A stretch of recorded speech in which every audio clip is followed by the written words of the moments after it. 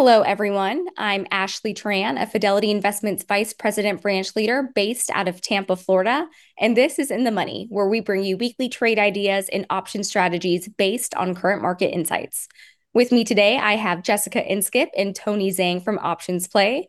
Jessica is the Director of Education and Product, and Tony is a Chief Strategist. And if you look like you've seen them before, they're also frequent CNBC guests. Jess, Tony, thank you both for joining us today.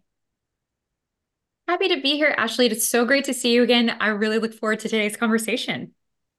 Yeah, thank you so much for having us, Ashley. It's great to be here. Absolutely. And today is Thursday, February 29th, our special leap year edition of In the Money. This week, we've seen some big financial headlines. We're rounding out the end of earnings season as our final few companies wrap up their reports, and those earnings no doubt fueling momentum as we saw another all-time high in the S&P. Part of that story contributed to the AI narrative we've seen with rapid growth from a few main players. And this growth comes paired with the Fed's continued caution against lowering rates too quickly. So, definitely an environment that could play host to a continued rally or a cautious pullback. So, let's break that down further and hear from our guest. Tony, let's start with you today on your thoughts on the macro environment. Thank you so much, Ashley. This certainly has been a big week with regards to numbers. And you did say earnings season is starting to wrap up, and largely we've had a pretty strong earnings season, both top line and revenue, both top and bottom line growth for the S&P 500. We had GDP numbers come out yesterday that were fairly strong. We had inflation numbers, which is what a lot of investors had their eyes on. A lot of angst about this inflation number that came out this morning, which did come in line with expectations. So largely, this has been a non-event, at least for the equity markets. We did see a little bit of reaction from the bond markets. 10-year yields are down a little bit, closer to that 4.2% as a reaction to those numbers.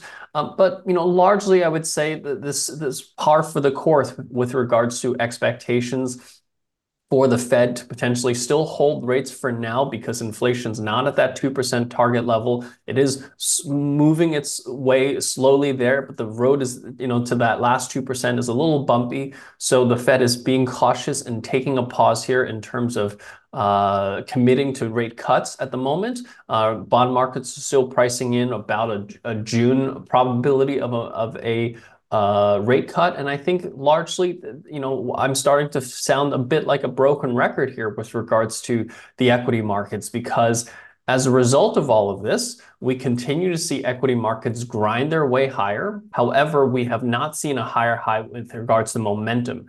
And we started noticing this in the equity indices about a month and a half ago in the S&P and the NASDAQ 100. We started to see that same type of negative momentum, negative divergence creep into the individual sectors a few weeks ago. And just last week, we started to see this in even some of the individual stocks that have led this AI rally, specifically NVIDIA. And then you couple that with the fact that you look at the market breadth right now, it's been quite poor. The number of stocks that are above its 20-day, 50-day, and 200-day moving average actually continues to decline, even though equities are making new all-time highs. And that's, some of the signs that the market rally that we've seen here since late October is losing some steam. It's losing momentum. There's some signs that this could start to pull back here. So while there's no fire yet, smoke alarms are certainly sounding. So I would say from an investor's perspective, this is a very difficult position to position in, because just as a fear of missing out, you kind of have to keep your long positions in the markets. Otherwise, you miss out on keeping up in the markets. It's incredibly difficult to short the markets right now because of the kind of extreme momentum here to the upside. And there are risks of violent sell-offs, like we've seen a couple of weeks ago, where the S&P was down 2%, the Russell was down 4% intraday. And so I think in this market environment, the most prudent thing to do is to consider looking at selling call options to collect some premium, selling cover calls on stocks that you own, especially if you believe that the upside from here is somewhat limited. Collecting that income from selling cover calls and potentially using that income to buy some put protection is a way that I'm sure the current market environment that we're in from a macro perspective. Yeah, thanks, Tony. And I see what you mean there, especially with saying it could be challenging to position in this type of environment. I think a lot of investors, we see the momentum and rapid movement, and it feels exciting as we see a lot of these late participators jump in to get a piece of the action. But thinking through that steep upward movement, I like what you said about, hey, maybe consider hedging strategies for protection. That could potentially be a make or break for some investors. So appreciate that take. And Jess, let's move on to you and get your thoughts. Yeah, thank you, Ashley. So, pulling some stats for the past month, the S&P 500 has returned about 4.5%, the Nasdaq 100 returned 4.23%, and the Russell 2000 has returned about 4.97%. And let's layer on another one. The S&P 500 equal weight has returned 3.39%, and that is for the past month. That's indicating to me that this rally and the all-time highs are in fact broadening if we take a step back, and it's not supported necessarily by the tech heavy narrow rally. And that's a good sign, in my opinion. It's supporting a more sustainable rally. However, I think it's very important to note it is normal to see pullbacks throughout bull markets. So I want to take a look at a technical view of the NASDAQ 100 using the NDX index, a 3-year weekly chart with the weekly intervals or time frames. I look at the trading cycle through the 13, 26, and 14 weekly moving averages. I've said this multiple times before, but that represents 1, 2, and 3 quarters worth of pricing. We look at the market from a quarterly perspective. I want to see prices move upwards with the market. So we look at the slope of the line to indicate that. We also look at the position of the indice or the underlying security. We're looking at where it is in position to that trading cycle. In this case, it's above it, which is indicating that that support line is the 13, 26, and 40 weekly moving averages. But the trend is something that I look at utilizing Bollinger Bands. Bollinger Bands represent 2 standard deviations from the period. And if you're hugging the Bollinger Bands, then that indicates trend strength. And you can see that that's no longer happening as of a few weeks ago, which is indicating that that strength of the trend is fading, which takes that bullish trend at risk. So something to certainly watch. Now, the confirmation that I'm looking at, Tony was referencing a daily chart, so no, a weekly chart is going to give you a different picture. And I'm looking at MACD. It's not making a higher high with the NASDAQ 100, and that could indicate bearish divergence. However, when we're looking at this, we look at peaks, we look at troughs. It hasn't peaked just yet, but therefore it means it's not confirmed, but absolutely on watch. And that's looking at the NDX. So now, as far as confirmation, what I want to focus on in addition is the equal weight index for the S&P 500. This assigns equal weight to each security rather than the market cap weighted from the S&P 500 that we reference often. The action that I'm looking for in the equal weight is indicating breadth and broader participation, but there is resistance that we've reached, and we're really testing it right now. So there's a resistance level around 6,558 that formed on the January 19th, 2022 lower high. So this was about two years ago now. And that's important to note, though, because we needed to overcome the old downwards trend, so those series of lower highs and lower lows, in order to be in a bullish trend. And so this is a peak. We need to reach this higher high on the market cap weighted index, or excuse me, on the equal weight before we can on the market cap. And so I want to see a weekly close above this level before we can go any higher, which we're testing now. So that's something to watch, is that level of 6,558 formed on January 19th, 2022. And just some more details on the headline PCE that came in this morning. It came in as expected, so in line with expectations. It increased about 3.3% monthly and 2.4% on a 12-month basis. That is what analysts were expecting. But what I thought was really interesting is income rose 1%, well above the forecast of 0.3%. And diving into more detail, the spending decreased a modest 0.1%. So that supports this financial literacy trend that we're seeing perhaps emerging a little more. And this could be really good news, in my personal opinion, looking at the spending and the income. Very, very interesting take on that. Yeah. Absolutely. And thanks, Jess. That's some great perspective when you think about taking a step back and looking at the big picture across the broader market. We mentioned the AI boom and NVIDIA surge earlier. It could be really easy to interpret the breadth as narrow, but market breadth is now positive. And while the AI narrative continues to dominate that conversation, I think the market is less narrow than it might seem, as you mentioned. So maybe we'll see this act as a launch pad for some bullish broadening. And now we will transition to my favorite part of the show where our guests bring us a trade idea for the week. And Tony, let's go back to you and hear what you brought us. Thank you so much, Ashley. And both of you are right. We are seeing definitely some broadening in this particular rally. But I think, that we still can't ignore the signs of exhaustion and the momentum that is clearly slowing down on this, what has seemingly a one-way rally since the end of October of last year. And especially when you consider the VIX is currently trading around that 13% level, I do think it's prudent for investors who have net long exposure in this particular market who might be concerned about some downside to consider looking at buying some protection when it is quite inexpensive right now. Because the past few months have forced a lot of investors that had any type of short positioning that might offset any of long positioning right now to cut those shorts. You've maintained potentially a sizable long position like I have in my portfolio right now to just keep up with the rest of the market. So a lot of portfolios are substantially exposed to any downside, and many of the downside moves that we have seen have come very fast and very violently. So when you couple the signs of exhaustion that we're currently seeing at what is typically near a market top that we're starting to take, I think it's an opportunity to take some action here. So if we look at a chart here for the S&P 500 and the Nasdaq 100, you see on both of them we have this negative divergence. What I mean is that higher highs in price have not been confirmed by higher highs in momentum, and we've seen this divergence not only with momentum but also with their advanced decline lines for both the S&P and the Nasdaq 100. You look at the number of stocks that are trading above its 20-day, 50-day, and 200-day moving average; those are declining despite despite these indices hitting all-time highs. And that's a concern when the number of advances are not increasing versus declines. So when you see this across the board on the indice level, such as on the S&P and the Nasdaq 100, that's concerning. But what we have started to see is that this is creeping into the sector level. So if you look at the charts of the individual sectors, you see the same type of negative divergence across many of the sectors right now. And lastly, when you have some of the individual stocks that have led this rally show that same sign of negative divergence,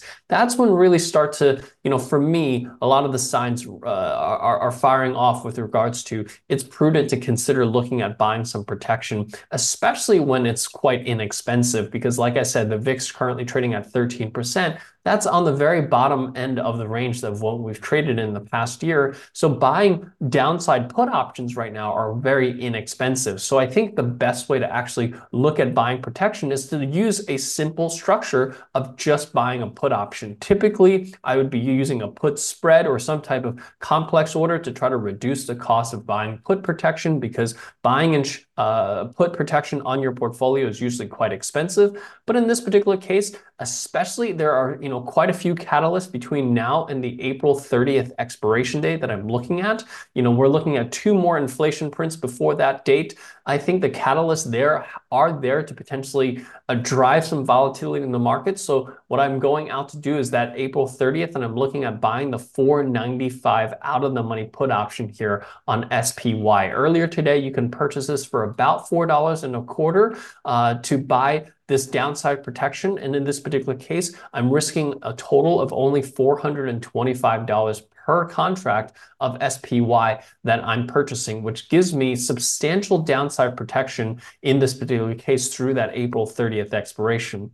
And just to add to that, I'm using SPY in my example just as a way to give a broad proxy for most portfolios. But however, if you have a portfolio that's concentrated in tech or concentrated in a specific sector, you can look at other ETFs that may be more closely correlated to your portfolio to take the same type of trade structure. But with the SPY, a broad portfolio, and the VIX currently at 13, I think that this is a good reasonable starting point for a lot of investors to research buying some put protection for your portfolio. Yeah, that I love the theme of this trade, Tony, with purchasing some insurance while it's inexpensive, taking a look at your portfolio and working around that. And I think that's a great tie back to your macro view today. And part of the glory of options trading, you can trade on your research and speculation and then hedge if your confidence or speculation changes. So appreciate that trade. And now let's get back to you, Jess. What have you brought for us this week?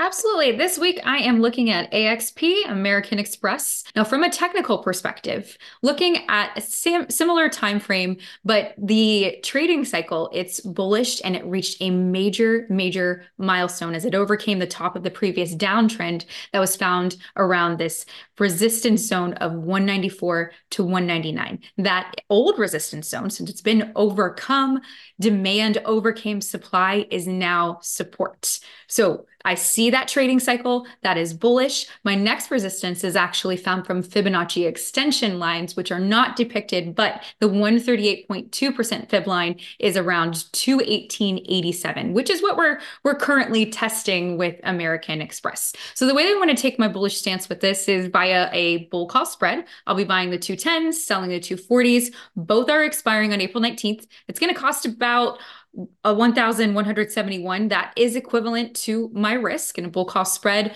our risk is what we spend. My max reward occurs if American Express reaches my upward strike, which is 240, and that's about 1,800 of reward that I would receive. And it's important to note on the structure of this trade. Earlier today, American Express was around 218, which means that this is already, the 210 leg is already in the money by about $8. And I'm looking at long options by assessing the amount of extrinsic value that's purchased. So the excess of purchase from that intrinsic value component. And I also look at it where I need the underlying to be in order to break even. So in this case, $222. So if American Express is at $222, I'll be breaking even on this trade because of the intrinsic value component that it will capture. But the strategy has capped gain potential. It'll continue to gain as American Express goes above 222, or about that 222 or 222 to the capped price of 240. So interesting structure because of the strike selection, but important to note the intrinsic and extrinsic value component of the strategy. Thanks, Jess. And per usual, a well thought out and researched trade looking at the bullish trend and seeing that resistance become support. And you both mentioned something around options pricing. So just a reminder for our viewers on extrinsic value, like you mentioned, there are several factors that make up extrinsic value, but it's primarily a combination of how much time is left before the option contract expires, plus how much the stock is expected to move. So all good things to look at as you weigh out your decisions. Thank you so much both for your ideas today. And Jess, can you tell us what we can expect on next week's episode?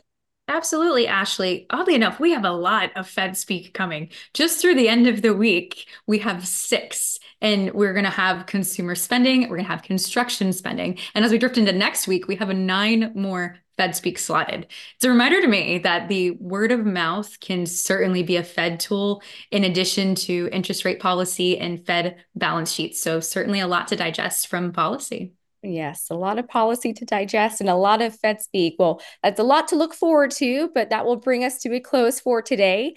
Thank you, as always, to all of our viewers for tuning in. And Tony and Jess, thank you so much for bringing us your thoughts and your trade ideas. Yeah, happy to be here, Ashley. Thank you so much.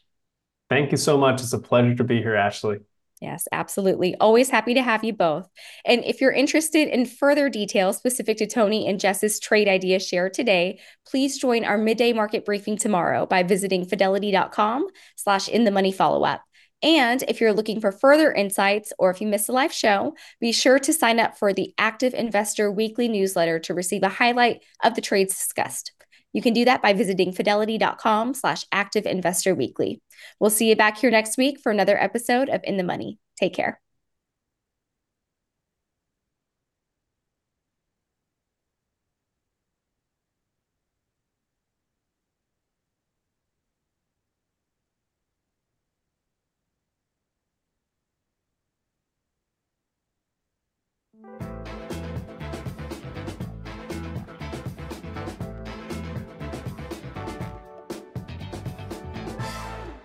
Before investing in any exchange-traded fund, you should consider its investment objectives, risks, charges, and expenses. Contact Fidelity for a prospectus and offering circular, or if available, a summary prospectus containing this information. Read it carefully. Past performance is no guarantee of future results. Options trading entails significant risk and is not appropriate for all investors. Certain complex option strategies carry additional risk. Before trading options, contact Fidelity Investments by calling 800-544-5115 to receive a copy of Characteristics and Risks of Standardized Options. Supporting documentation for any claims, if applicable, will be furnished upon request. There are additional costs associated with option strategies that call for multiple purchases and sales of options such as spreads, straddles, and collars, as compared with a single option trade. Technical analysis focuses on market action, specifically volume and price. Technical analysis is only one approach to analyzing stocks. When considering which stocks to buy or sell, you should use the approach that you are most comfortable with. As with all your investments, you must make your own determination as to whether an investment in any particular security or securities is right for you based on your investment objectives, risk tolerance, and financial situation. Past performance is no guarantee of future results. Greeks are mathematical calculations